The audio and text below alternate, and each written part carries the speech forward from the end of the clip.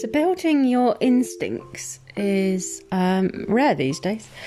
But you know what the benefit is whenever you meet someone who's really successful, whether it's at a networking event, whether it's in an interview, I don't know, wherever you want to meet them, right? And that you're always talking to them and they always seem to follow their instincts. And you look at interviews with Steve Jobs, anyone else really at the top, they all followed their gut instincts. And even if you look at the story behind Henry Ford and how he came about, so the Ford cars, he said, if you asked me at the time what everyone wanted, they all wanted a faster horse and cart because that's all they had.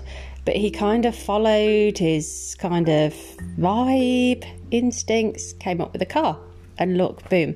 So your instincts are this all-knowing, all-seeing thing that we're not there yet, right? So it's like the higher view, okay? So imagine you're in a maze, one of those hedgy things that you can't seem to get round. It takes you ages. If you followed your instincts is that higher view.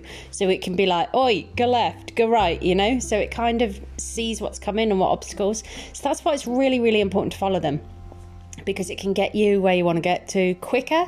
And you've got to have that kind of porous open-mindedness to the point where you're like not seeing how it's going to manifest. Okay, so in order to get that you've got to delete all that and just follow this rhythm. Okay, and you're like, why on earth am I going down this road? And then all of a sudden you'll know why. Now, how you develop them, I think there's a generation thing here, and I think that some are more lucky than others. So for example, I'm an old bird. I grew up with no technology whatsoever. I think we had a Spectrum when I was about 15 and that was it.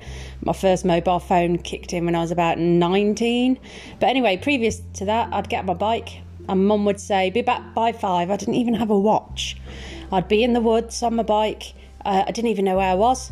I just knew I was in the outwoods. And then, lo and behold, I'm getting this feeling that it's like, shit, it's tea time, fuck, get my bike, go. I think I need to go down here. Okay, I think my house is that way. Okay, so I developed these instincts really, really early on, and I think most people do. Now, with all this technology, your instincts are redundant. So you're using your Google Maps. Okay, where am I? Let's go on Google Maps. You're like so addicted and so reliant on this technology, right? And it's not going to, it's not going to get you the quickest, easiest way there, because it will only tell you what it knows. So, you have to build these instincts, and to do that, you have to remove the technology. You have to rely on your gut. So, when you meet someone, you're like, I really like them. And then you go on the social media and you're like, oh, yeah. And it can work the opposite way as well. So social media can, make you look better than you are, or can make you look worse than you are. But anyway, it kind of kicks you off your original feeling. So have a go. Just see if you can remove the reliance a little bit.